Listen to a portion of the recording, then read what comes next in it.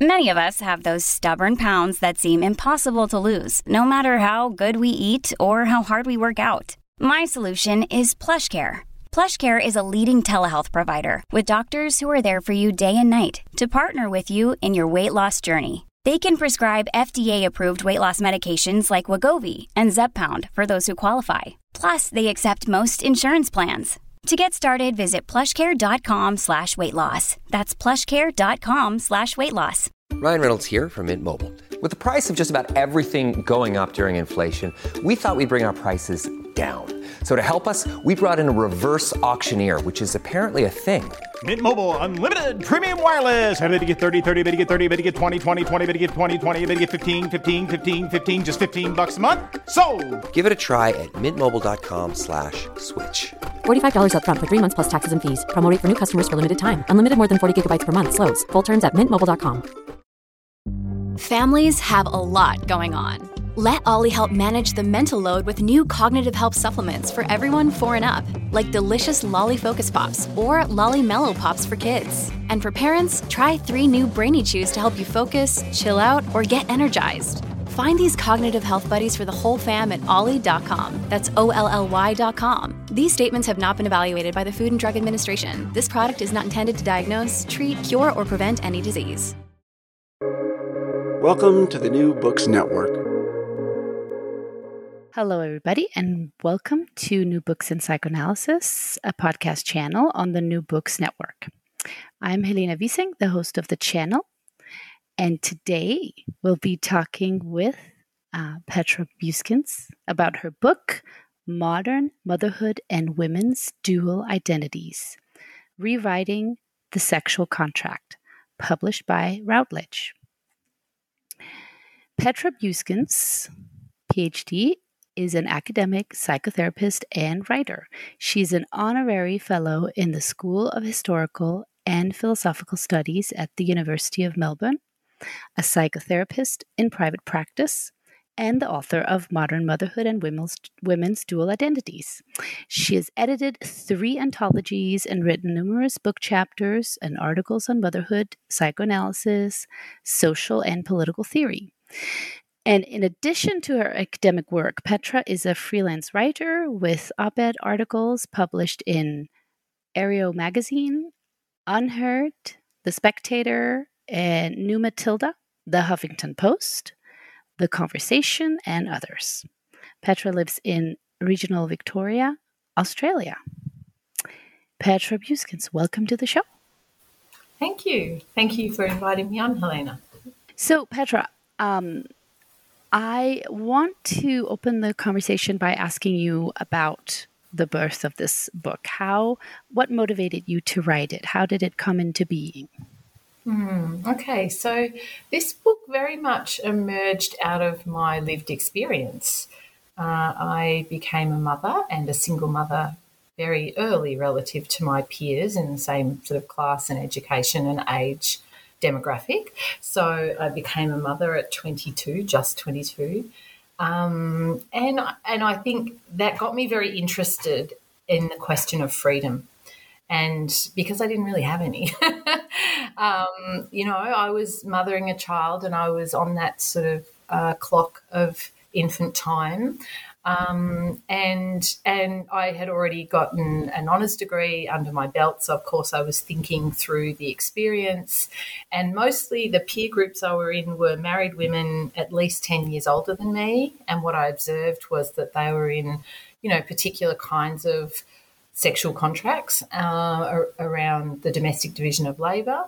And then if I saw single mothers, they were in, other ones. And I saw a kind of underlying pattern, I guess, for so many of us who are social theorists. We're attuned to pattern recognition and to patterns. And what I started to observe was there were, a range of positions one could adopt as a mother and as a woman to an underlying gendered division of labour and gender contract, let's say. And as a single mother, I could see fundamental limits to what I could achieve. And I guess out of that experience was my realisation that individual liberty was both, sacred in the kind of founding fathers sense to invoke your American legacy, and at the same time incredibly fragile and historically unique. So what was it that I was hankering for? I came to see that itself was kind of quite strange in some ways. And then I guess it evolved into an analysis of my own personal life and living that and mothering my daughter. And I was, practicing attachment parenting, and I'd home birthed. And so I quite embraced actually the experience of mothering.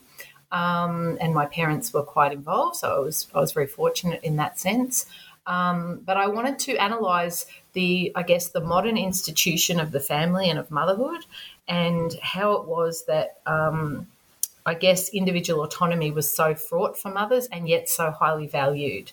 So I kind of put myself in different positions around that, if that makes sense. Yeah, and as we can hear, I mean, this is so rich, right? I mean, freedom. So this is a project that takes on so much, and coming from, as you say, your very direct personal lived experience, and then a really big scale project. Because this is a book where, as we're going to hear, it's a really grand project.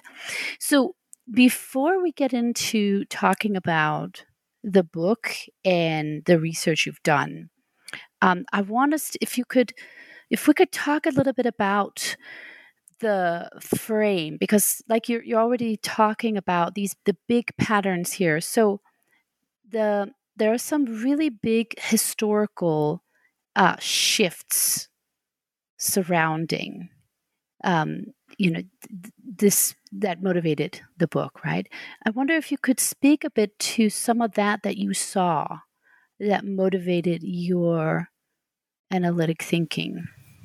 Well, I guess I was interested in if we just go abstract for a minute, so separate maybe to some extent from my day-to-day life at that point in time, I was interested in the institution of motherhood, as Adrienne Rich calls it, the experience in the institution. She made that important distinction, and how it had changed. So I was interested in, and hence your description that it's a grand project, I was interested in the historical changes.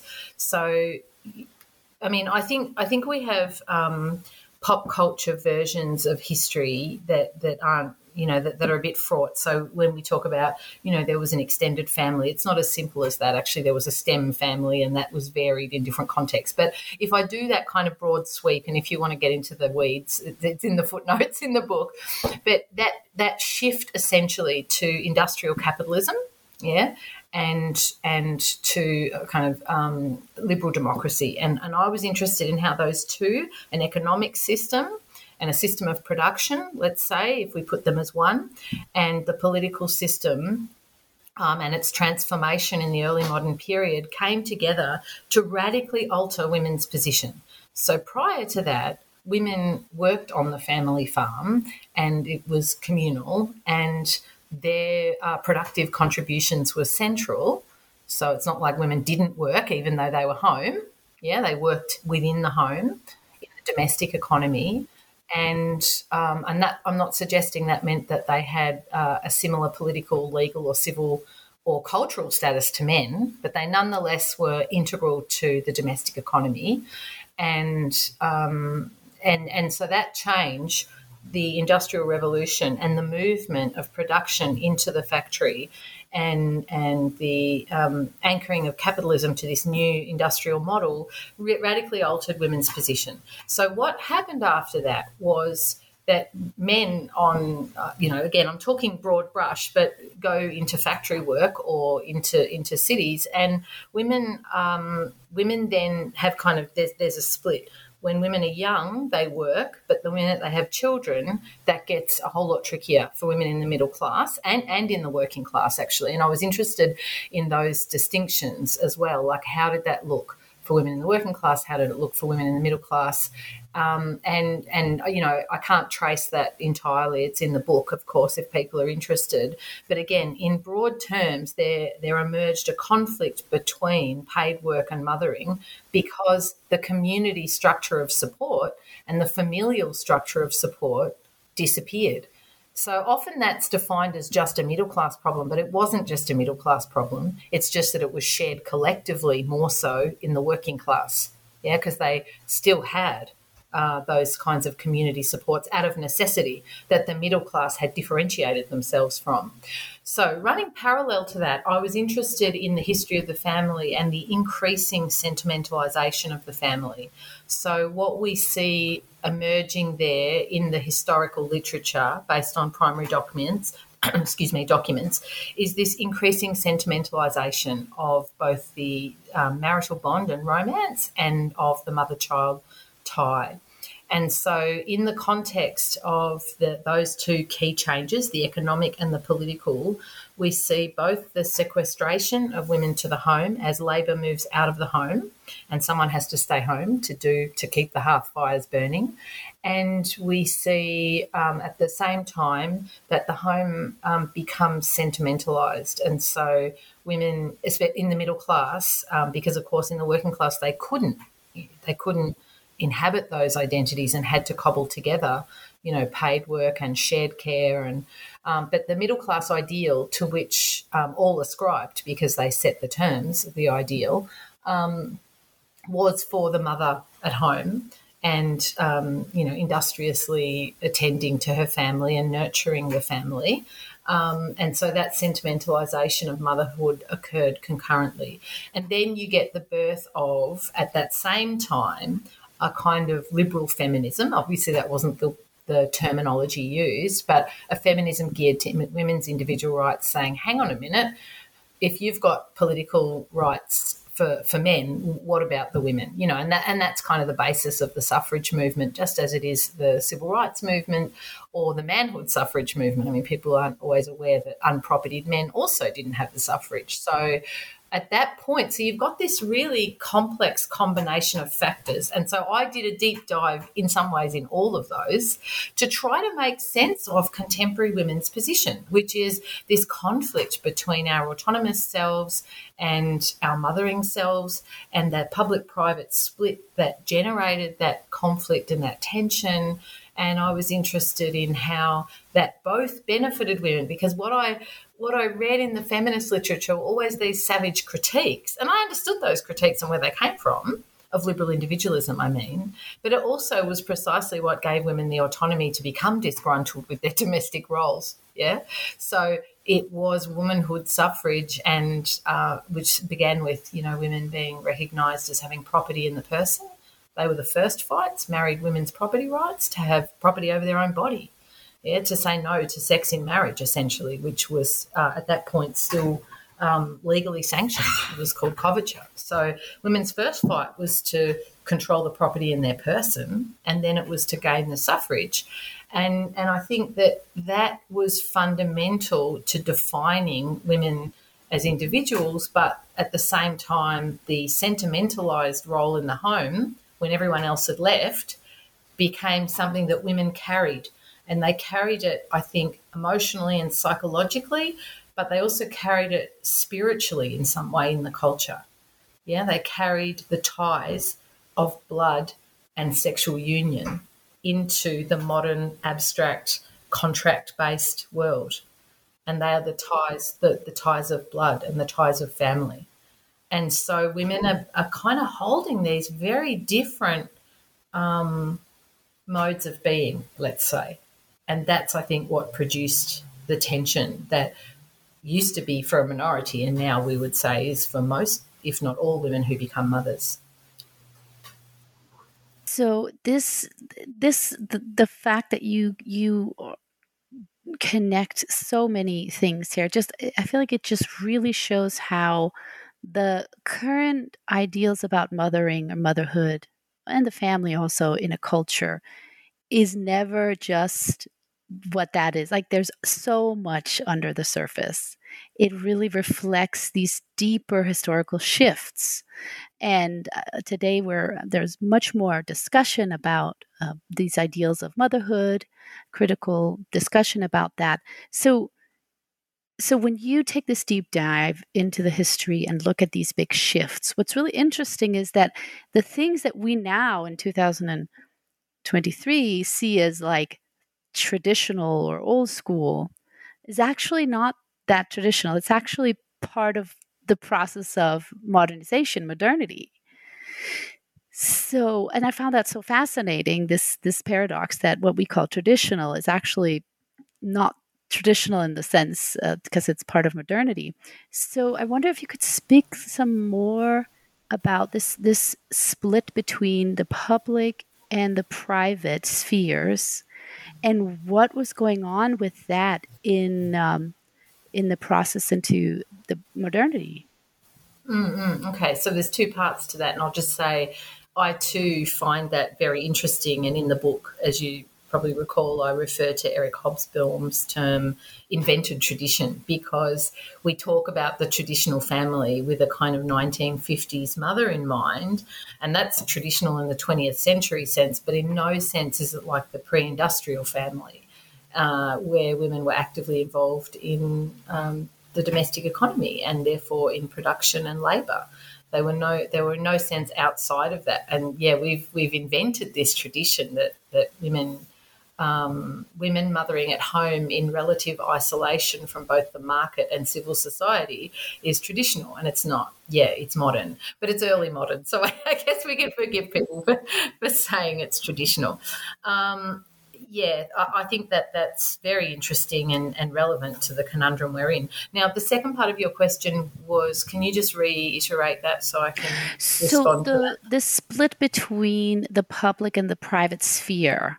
And there's a lot going on with these spheres, and I know what you have this deep engagement with Bateman and her theory, where you wrestle with her theory and you both agree and disagree with her on this whole question of the spheres, the separation of the spheres. Yeah, okay. So I think Pateman's book, The Sexual Contract, is the most important work of political philosophy in the 20th century. Okay, so that often goes to other books, probably notably I'm having a mental blank now, but the book on liberty by the Kantian philosopher. Oh, I can't think of it now. It'll come to me. But yeah, I think her work is really fundamental because, and that's why there's black scholars that have worked with her too, because she brings in the tension of that which is left behind. And most of the normative political philosophy books don't talk about what was left behind in the public-private split that then gets put into the private. And I think the reason why her work has also appealed to black intellectuals is because in the same way that women were positioned as the sort of harbingers of tradition and of other kinds of potentially less savoury things, although I think it goes both ways, but let's say nature and essentialist notions of nature, women come to represent that in the body politic. So with the slave contract that Pateman has also written about, do black people. And so there's this, I guess there's a model of liberty that depended upon those who didn't access it in the sexual contract and in the social contract. So John Rawls, that was the book I was thinking of. John Rawls's book is often considered to be the sort of key work of political philosophy in the 20th century. There's many, but his notion of the veil of ignorance is that we all participate in the social contract. This is a hypothetical exercise that we are blind to our position, and therefore it is in our collective interest to ensure equality of equality in normative terms, because we don't know who we're going to be in. So behind the veil of ignorance, that's his intellectual exercise, that sort of captures what in abstraction the social contract refers to. Okay, so I engaged with Pateman's work because I think Pateman brings into and problematises that notion, because in the original social contract theories, which were themselves hypothesised notions, so even though they're written in the 17th and 18th centuries, they are hypothesising about the transition from a state of nature, so to speak, in abstraction, to a civil society. And Pateman says if you look at the documents, with the notable exception of Hobbes, they all assume a male contractor. And they also, it's not like today, just gender neutral language. They refer to the male contractor as being a property owner. And in the first instance, his property is his woman. It's his wife.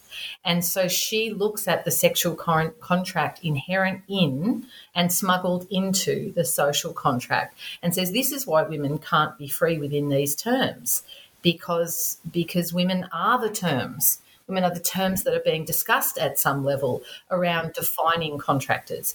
Now, that is Pateman's theory, and I think her theory has genius. I mean, I think she analysed those documents and revealed something deeply original in her analysis. However, I'm perhaps more of a pragmatist than Pateman. So my wrestle with that text, and I still wrestle with it, my wrestle with that text is that she defined the category of the individual as anathema to women fundamentally. So it would always recapitulate the sexual contract. And that's quite theoretical. I can probably elucidate some examples to help that make sense. But I disagreed with her on that. Okay, so I say that yes, while the sexual contract does exist in and is smuggled within the social contract, so there's a presupposition of a neutral individual, and women are not that neutral individual because we have babies and then we care for those babies, and that completely alters our relationship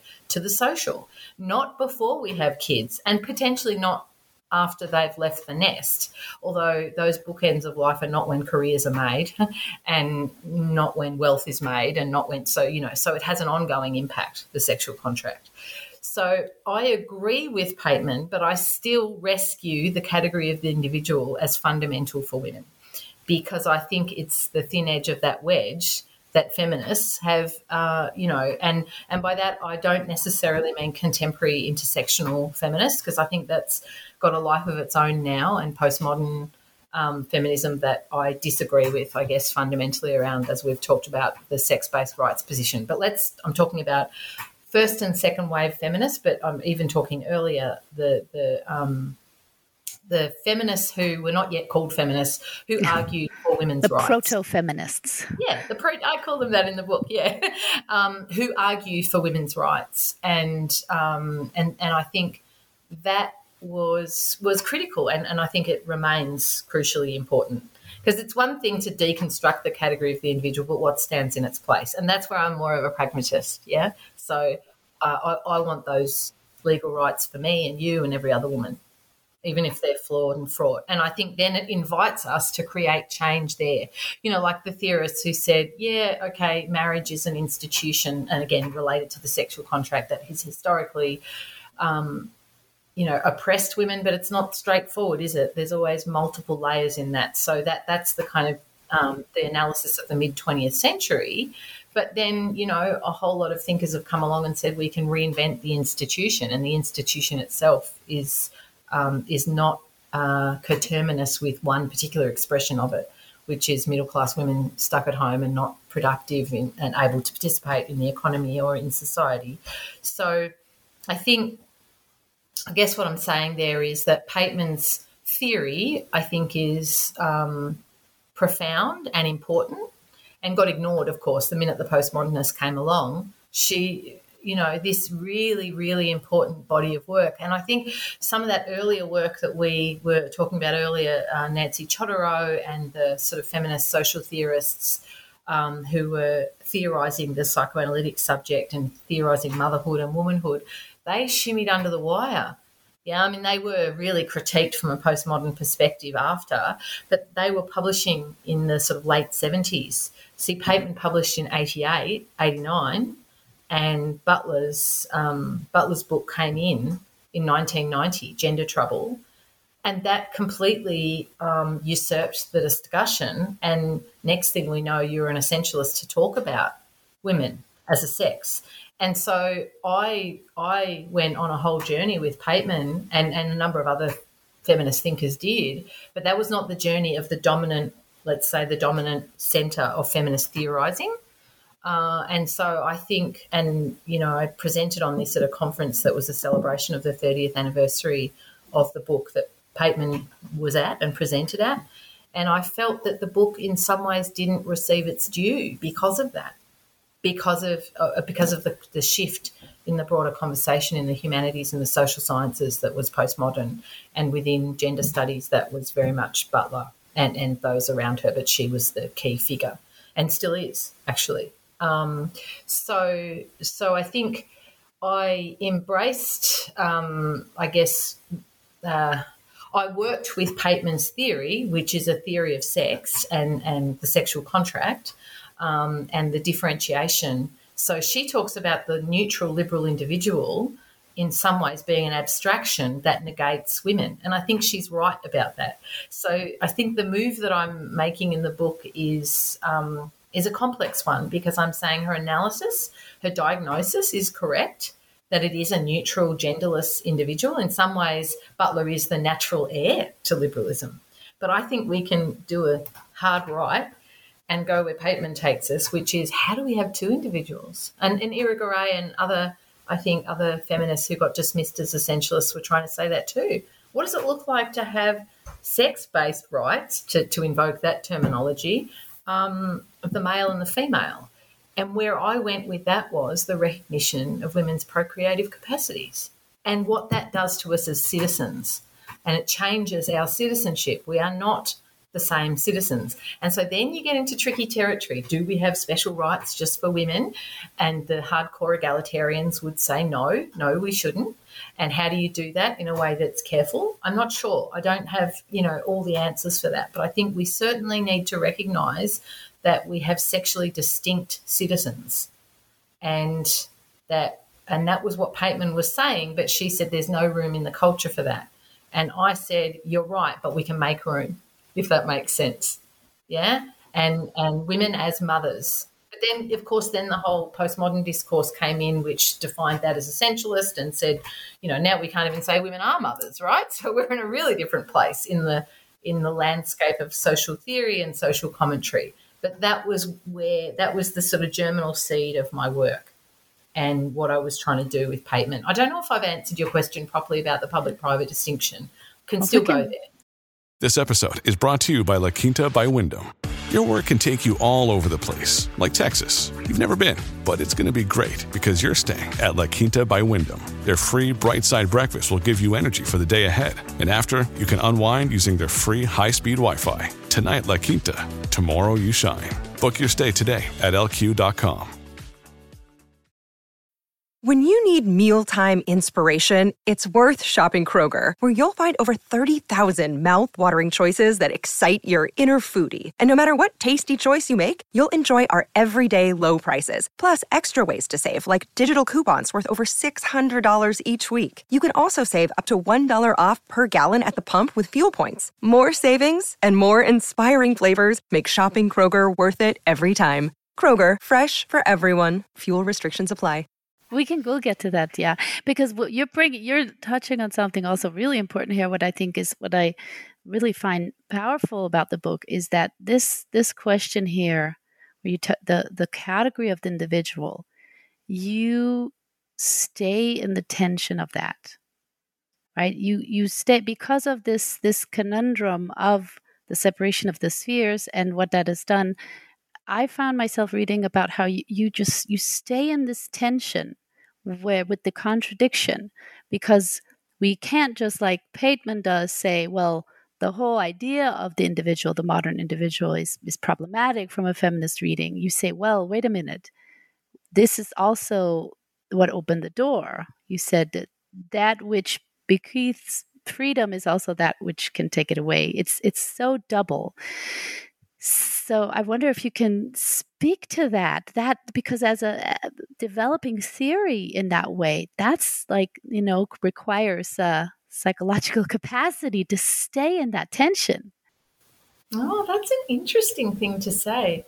One other person has identified that, my friend, the social philosopher Anne Mann, when she did the launch of my book. She and at other times in personal conversations, has identified that I sit in a place intellectually, because I've done that in opinion pieces, which is the both and rather than the either or.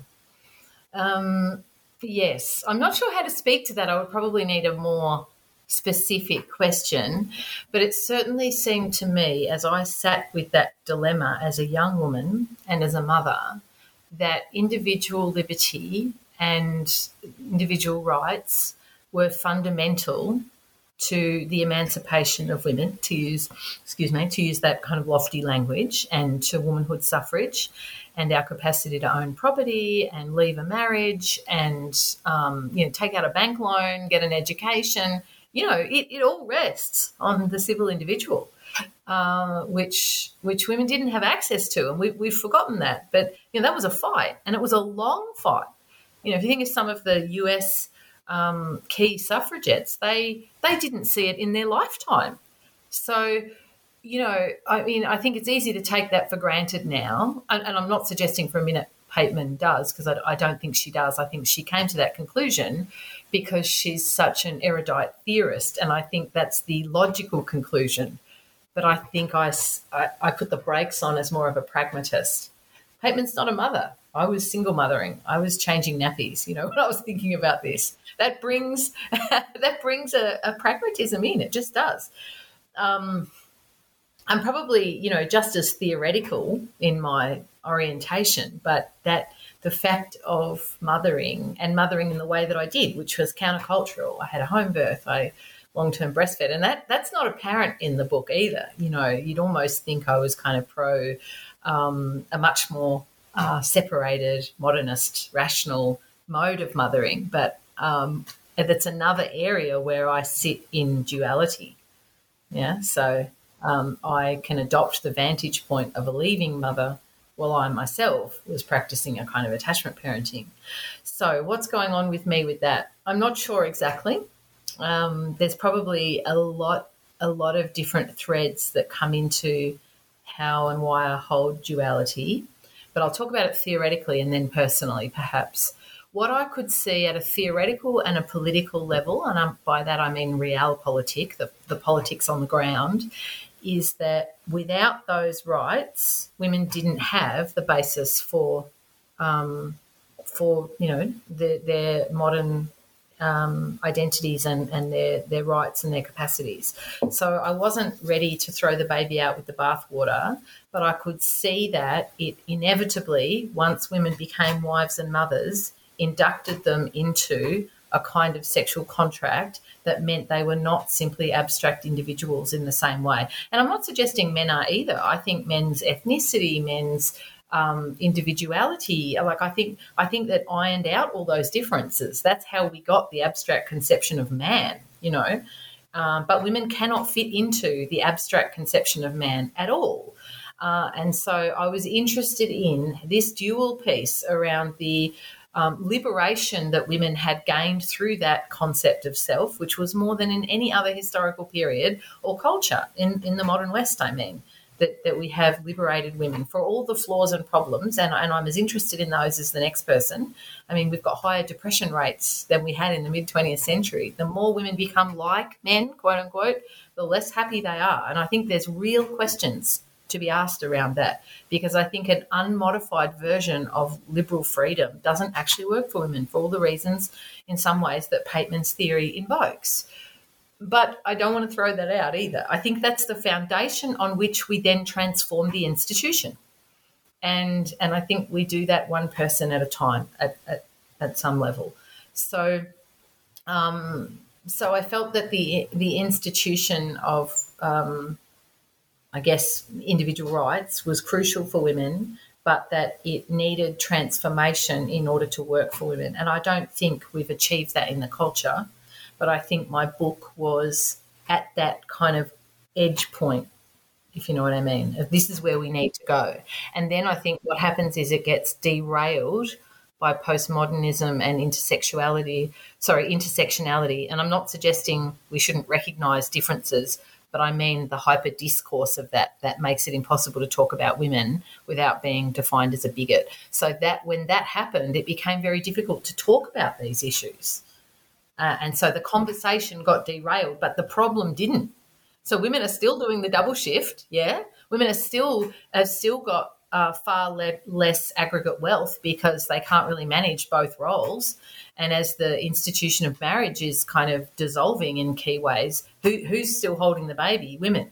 So I think the problem got negated and sidelined into identity politics and culture wars, but the actual problem of who's doing the work, that hasn't gone anywhere. Women are still doing the majority of childcare, and they are still compromising their careers and earning capacity. And sometimes that's chosen, and that's another whole conversation about where is meaning to be found. Well, often not in a dead-end, low-paid job. I think there's much more meaning in mothering, actually, and in the domestic economy.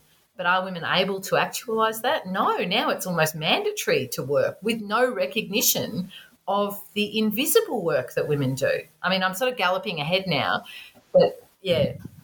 Yeah, and that's that problem with the private and the public, because even whether you choose to be a stay-at-home mom or not, or choose to work, either way, I see in all the different classes and parts of society, we have gotten so far in terms of equality. In terms of of course, marriage law has evolved, and education, and all these things. But when it comes to motherhood and, having kids, that's where you really see that something's happening there. And there are, of course, different struggles for example, say a mother with low income and not having educational privilege versus someone with having educational privilege, different types of struggles, but both experiencing this struggle point in motherhood. So that struggle there is I find it so interesting also from a clinical perspective of what we see in the clinic. But before we talk about the clinical, how about we bring in, because this is not just theory you did. You actually did an empirical study. So I'd love to hear some about that part, and then we can connect it to also thinking about clinical psychology and mental health and things like that. Well, when I came to the theory in some ways, they're almost two projects. Yeah, I knit them together, but they almost are two projects. And I think the theoretical piece, which maybe is more where I think that's the enduring work, actually, the theoretical piece where I talk about women's duality in the modern, in late modernity, and where I kind of identify that we're free as individuals but constrained as mothers. That crossroad that you talk about that actually cuts across class, even though it's expressed and experienced and very differently and bought out of by the upper middle class and so on, it still has to be negotiated. Yeah, there's no woman who becomes a mother that doesn't negotiate this piece. And I think, it is precisely because of that split in the public and private. I think that's become very complex now that we have the internet. Yeah, like we're both in our homes, for example, doing this interview. So I think that has changed things fairly significantly from when I was writing the book. But I don't think it solves the conundrum insofar as, in lockdown, it was women who were grappling with how do I work and be at home. And I thought, in some ways it really revealed the sexual contract even more than going out to work does. Yeah, because going out to work then, women lower down the socioeconomic spectrum look after middle-class women's children and there's the institution of childcare. So it still puts it in a sequestered location. You just create another class of people who do that work, often for low pay. So in a way, when the kids and the cats ran past behind people's screens, I felt like it was this wonderfully subversive moment where this whole piece around the private sphere that is sequestered out of work intruded right in. So we've got complex knitting together now. I'm actually knitting as we talk. We do. We have this complicated knitting together of the spheres that in some ways makes it harder and in other ways makes it easier. So lots of mothers, I think, are able to work now that we've gone digital. And yet I think that the digital is fraught in terms of surveillance capitalism and all of that. But let's go back to your question. Maybe we can talk about the private public. It's more about, like you also talk about in the book, about paid versus unpaid work, because that's really the big problem when we are all part of the neoliberal capitalist system that we all are kind of competitors in. Then whether something is paid or unpaid that's the big issue. Well, that public-private distinction, of course, sequestered a whole lot of work into the private sphere that used to be part of the productive economy. I mean, when you're raising a farmhand who's going to take over the family farm and who will at some point dig the potatoes, let's say, hypothetically, that individual and the labour that creates that individual is recognised as worth something. Whereas the work that women do, which is essentially making people, literally, we make them from our bodies. We birth and breastfeed babies. We also nurture those people and socialise those people. It's Sarah Raddick's work around, what is it that mothers do? Well, mothers do care work. And that didn't go anywhere when women added paid work. Yeah, and that's where paid work has shifted from being liberation for a lot of women to being actually yet another demand, and with the flatlining of wages. I'm certainly not suggesting women shouldn't work. I just think we need to have a conversation about the kind of work most women do and the remuneration of that work, because it's far from liberating. And I think we didn't see that in the second wave when women added work, and the relationship between wages and commodities, for example, was quite different to now. So just to park that, though, I think when women added work to their work in the home, unpaid work, it just doubled their load, and that was where that work in the 80s that came out that I think is is best captured with Ali Hochschild's The Second Shift. But of course there was quite a lot of work at that time on the double shift, and my work on women's dual identities in some ways is heir to that. So I was looking at how do we subvert this conundrum, and that's where the revolving mothers comes in, and women kind of having time away from the family as one of the only ways that they're able to do that.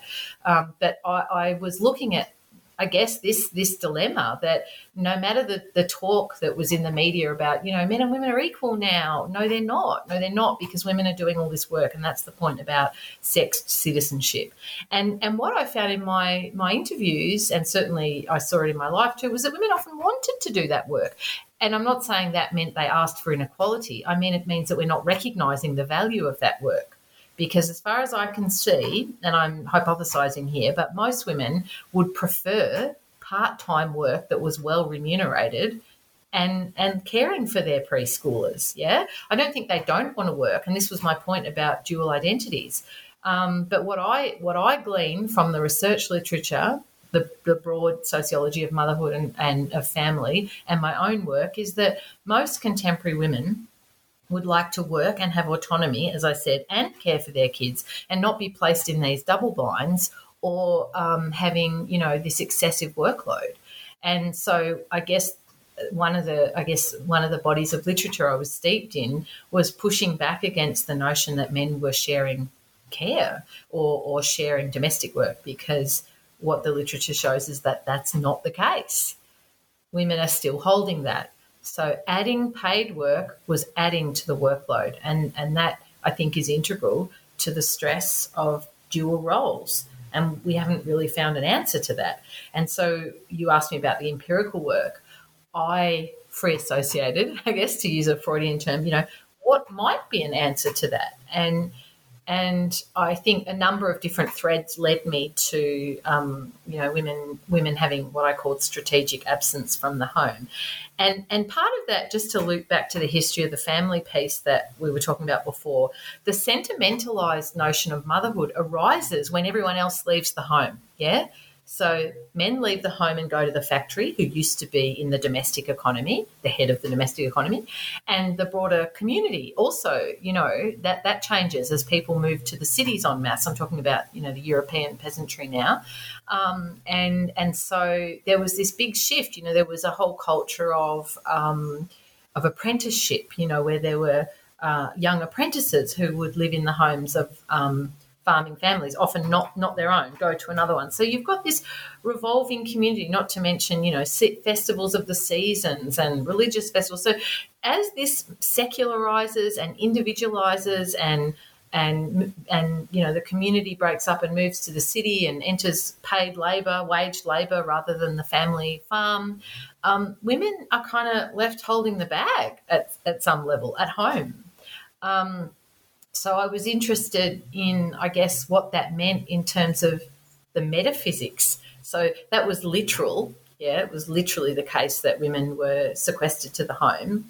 But it was also, I felt, a kind of philosophical and metaphysical position, which is that women kept the hearth fires burning. And then I went on a bit of a digression, and I got interested in the literature of the late 19th century, as you've got, suffragettes and later again blue stockings, and a whole debate about whether women can or should be free, or will their uteruses atrophy, and all the kind of mad stuff that was said at that time.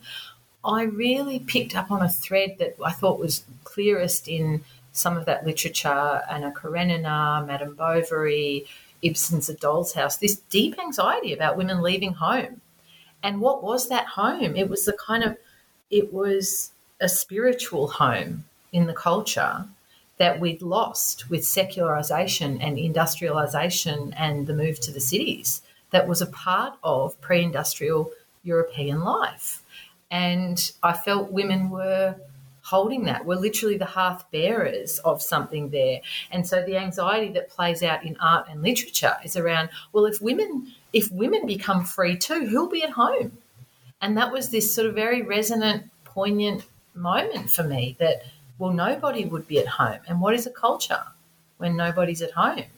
It's a culture that's lost. And so I think that is an underbelly to women's liberation always. Yeah, that the individualization of everybody is not really a society that I think anyone wants to live in if you don't have a kind of underlying moral compass and care-based, particularist cultural frame. Because then it's the shadow side. Yeah, that's the shadow side. And then, because essentially then you've got, secular individuals compete. It's ego-driven. It's materialistic. So I think I was going to just say quickly, I think if I think about the radical potential, and I know this is lofty language, but of women's liberation, it's that women bring that peace back in, but not sequestered. What is that we're missing in a secular materialist culture?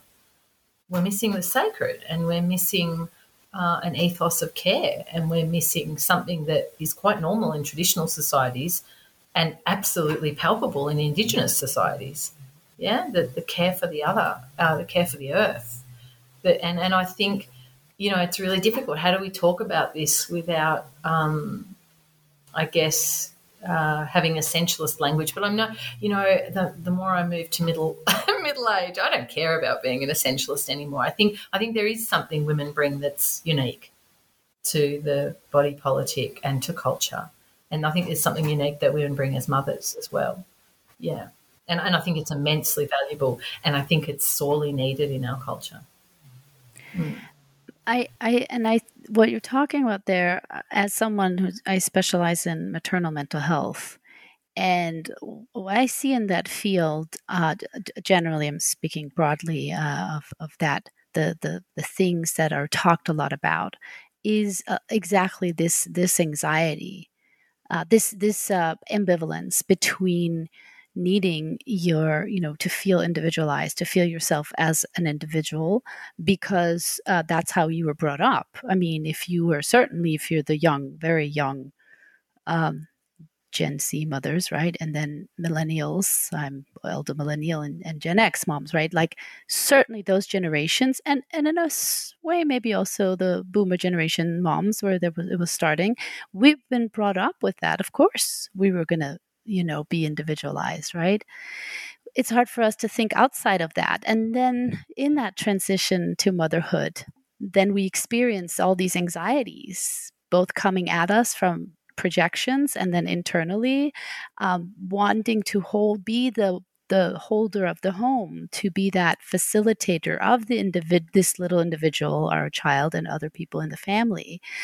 So I just resonate a lot with these, even if it's abstract theories, because it resonates with what I see clinically and happening in the cultural discourse. And I'd love to hear your experience with that, because you're also a clinician. So what are you also seeing in the clinic? Yeah, I loved how in the questions that you'd sent me, you talked about that piece really resonating with your therapy patients and with women that you'd met, that piece around the transformation, free as individuals but not as mothers. And yeah, I think in you're right about the generations, from, I guess, X's and to a lesser extent boomers too, but generation, because they catalysed the crisis in the culture, let's say, in that mid-20th to late 20th century time around, but hang on, what about women? We might be freed legally and on paper, but the culture still, women are still basically in the home and frustrated. So part of that countercultural movement was the release of women from the home en masse, rather than just the blue stockings or the elite women who had careers, the Margaret Meads or whoever. I think that was unequivocally a good thing, although with shadows and layers that I unpack in the book and that I continue to see as shadowed. I think I need to gather my thoughts for a minute.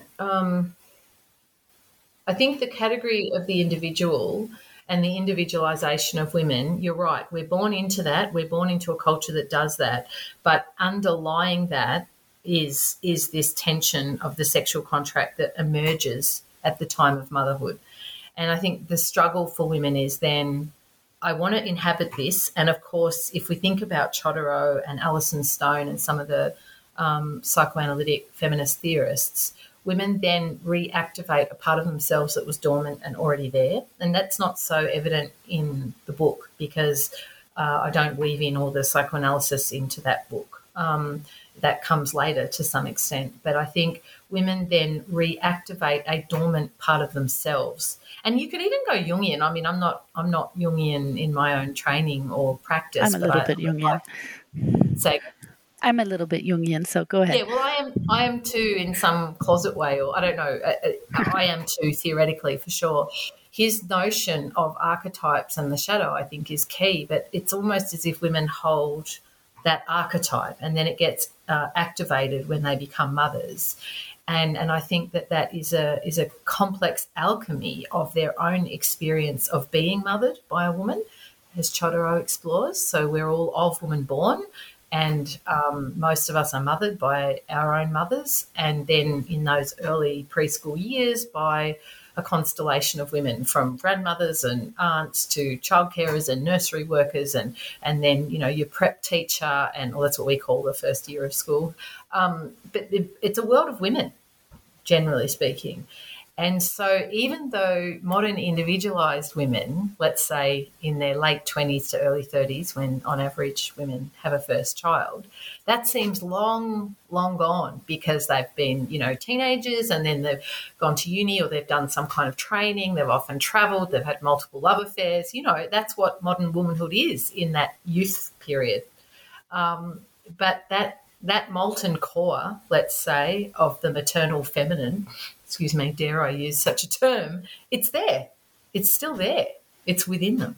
And I think that gets kind of reignited when they become mothers. So there's a conflict with an individualised self that, let's say, is a masculine self. And that's fraught because I think women are individuals, because I believe in a sex-based or a differentiated model of the individual, even though that's not well fleshed out philosophically or in the culture. I do believe that is the radical potential inherent in Pateman's theory, that perhaps I was trying to nudge it just that little bit in my own work and in my own theory. What does it look like to have an individualised woman? Not an individualised woman who has to pretend to be a man, Yeah, that works until a woman's a mother, or it works for a woman who can buy out of all the domestic work. But what does it mean to be a woman who is obviously a mother? Yeah, because so often women in some ways, and it's certainly, you know, I had a mentor who was a baby boomer generation, and she would say, if you have to call in sick for work, never say it's for the kids, say it's for you, or never bring your motherhood in, because it'll just besmirch your reputation. You'll be seen as not serious and already I think Generation X are pushed back against that. And now I think there has been a shift in the culture where it's recognised, you know. Literally, you know, there's a kid that runs past the newsreader, you know, that early lockdown, that moment. And I thought, well, that's an interesting moment culturally where, the incursion of the domestic is happening everywhere. The walls have been stormed. Yeah, there's such a hunger for this critique, because there was that quote by Amy Westerveld, I believe her name is, that women are expected to work as if they don't have kids and to mother as if they don't work. That's right. They're the two ideals. And yeah. that quote went viral. And people are still sharing it, you know, in the mama sphere, because it just so resonates with this big the contradiction there. But you kind of talk about something there about this, dare I say, radical idea of the individualized mother. And what is the individualized mother? And so in your project, you talk about, like you mentioned, the revolving mothers. I wonder if we could just hear a bit about that, about the women that you interviewed, because they're really radical in some sense, or they're subversive. Okay. Yes, I will. But I just want to quickly say about the Amy Westerveld quote. In many ways, that quote sums up exactly my sort of theory of duality. You know, she, I think, fleshes out the theory with that wonderful quote. You know, it highlights that very point that they are mutually constitutive yet mutually contradictory positions. They both constitute each other. The individual is constituted by that which is left at home, and so the individual doesn't exist without a private sphere, so to speak, and yet the mother who inhabits the individual position then is held to the ideal of the sequestered mother, which is total mothering. And that was new with the modern. So we get this separation that emerges where each side is kind of, there's hyperliberalism and hypermaternalism, yeah? And so that emerges in the separation, that each one becomes specialised and intensified, whereas prior to that there was more integration. Yeah. So what I guess I see as the radical potential of the individualized mother is a reintegration of the liberal individual with, with the, in abstraction, the values and the practices that were taken out. So subjectivity, intuition, bias, all that gets taken out of the liberal sphere and gets called private. And then the actual actions of what goes on in the private sphere, nurture, care, preference for some individuals over others. So how does that get knitted together? Because we don't want that in the public sphere. We don't want bribery or bias. We want to know that when we apply for a job, we're given the same chance as everyone else, or we've got the same rights as everyone else. So we don't want to dismantle the liberal egalitarian ethos or the rights that come underneath that. But what does it mean to mobilise after the achievement of that, to re-knit back in the subjective and the intimate and the the embodied, and how do we do that? And I guess at a practical level, I was interested in the revolving mothers, who perhaps we should define. It's an inelegant term, but I picked it up from the literature. So there was, in the literature, there was a discussion about, there was an assumption in the late 60s, and you can find sociologies that say this, that, once women go out to work, men will revolve into the home, and then they'll both share each role.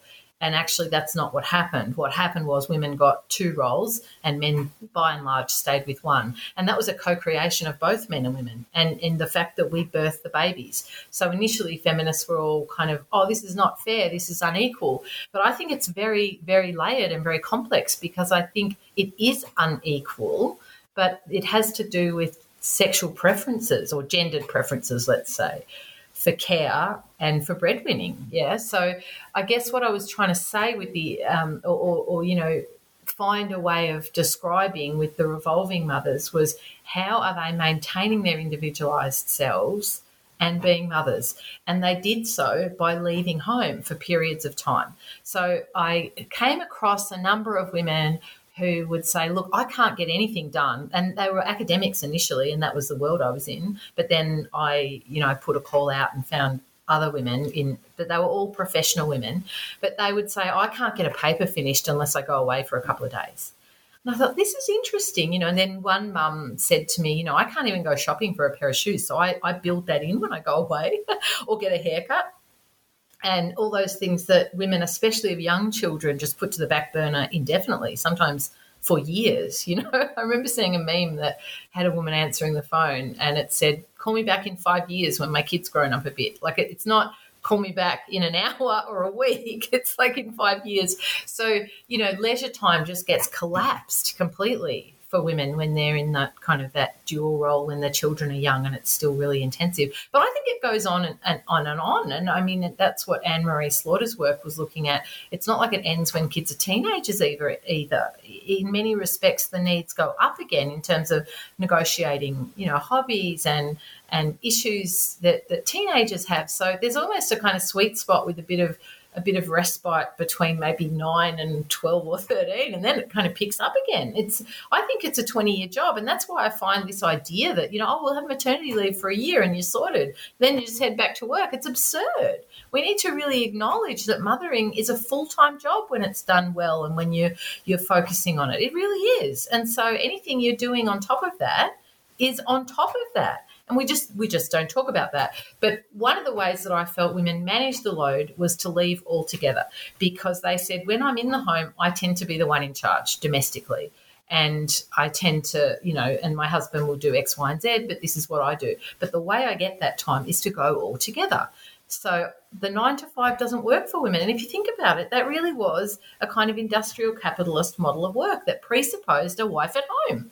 So what I was listening to, and then I saw in my own life too, is that going away for a couple of days, they could finish a project or finish an assignment or, meet with colleagues and have, an exciting conference or seminar where they weren't feeling split like they had to take off all the time. And it was one of the ways that their partners, if they had them, and most, I think 8 of the 10 mothers had partners. One was two were single mothers, and one was a lesbian woman with a partner. They found that their partner, who was usually the non-biological parent and usually the father, didn't really upskill unless they went. So that's the other thing. Because of the nature of the sexual contract and men's and women's preferences, women tend to dominate the domestic sphere. And it's not only oppression, it's about an interaction. And so I wanted to look at, how does that get disrupted? What might women need to do or want to do? And so I think what happened there, what I observed was that women leaving for, anywhere from, 1 day to up to a week. One woman went on an archaeological dig for, I think, 2 months and, and stayed in really regular contact. And then how did that disrupt notions of motherhood that we call traditional that are actually quite modern? Because it disrupted that intensive mothering model that presupposes that children cannot ever cope without their mothers. Now, I think young children, I practice attachment parenting, do need to be with their mothers and infants, or mother substitutes.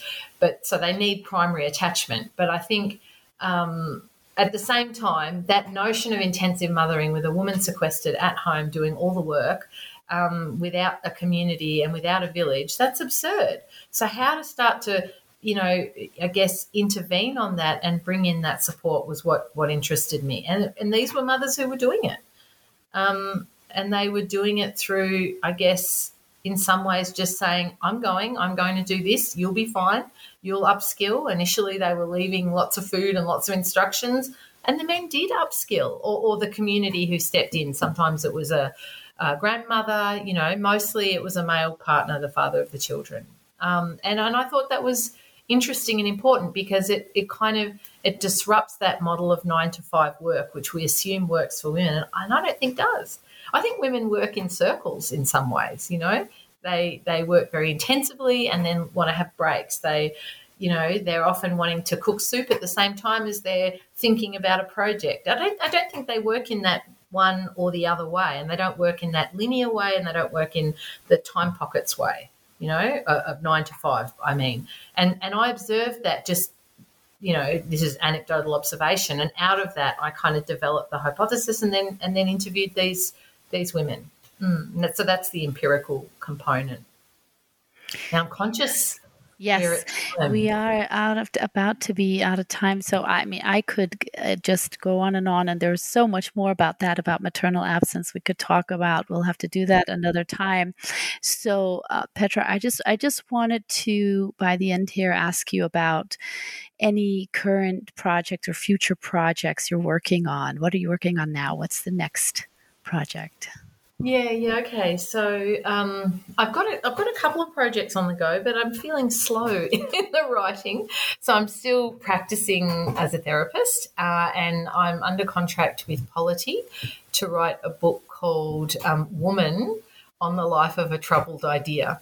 So I'm wanting to pick up on these threads that we're talking about and look at, I guess, again, what motivated me with my first book was my lived experience of being a mother and how difficult that was to inhabit both personae, the individual, the modern individual, and the mother in the private sphere. Now I'm interested in how the political subject of woman has become so fraught, and partly that's about the trans rights versus women's rights issue and how culturally fraught that is. And it's also about the very construction of the category of woman as a sex class, because that in itself arises out of modernity in the early modern period. So I'm interested in that because, of course, traditionally women were thought of in terms of their familial connections, not as a political class called women with a capital W. And so what does that mean, that political construction, and how is that playing out in the culture wars now? So I'm writing about that, and I'm sort of looking at a range of things. One, it's motivated by the culture wars, but how there's a kind of bifurcation at the level of reality. So metaphysics, there's a culture war about metaphysics now, and it strikes me that that's about, I guess at some level, a kind of hyper-liberal and technocratic version of humanity and society, and some who are kind of saying, hang on a minute, I want to pause here and reflect. Do we want to keep going on that, modernity train and that technology train and that, secular, hyper-rational, mechanistic train? I think there's many who are saying, no, it's time to stop and pause. And I think it's interesting that the category of woman has become the flashpoint for that. I mean, it's really, and so I think it's in part about life and about procreation and about the mother. And I think that's why the category of woman is the lightning point in the culture wars, because it has to do with a kind of life force, even for want of a better term. So this book, I want to look at the political and philosophical construction of the category of woman and how that plays out in the culture wars now. Yeah, so that's what I'm doing. That sounds very exciting. I look very much forward to that. Thank you so much, Petra, for your time. Thank you, Helena. Thank you.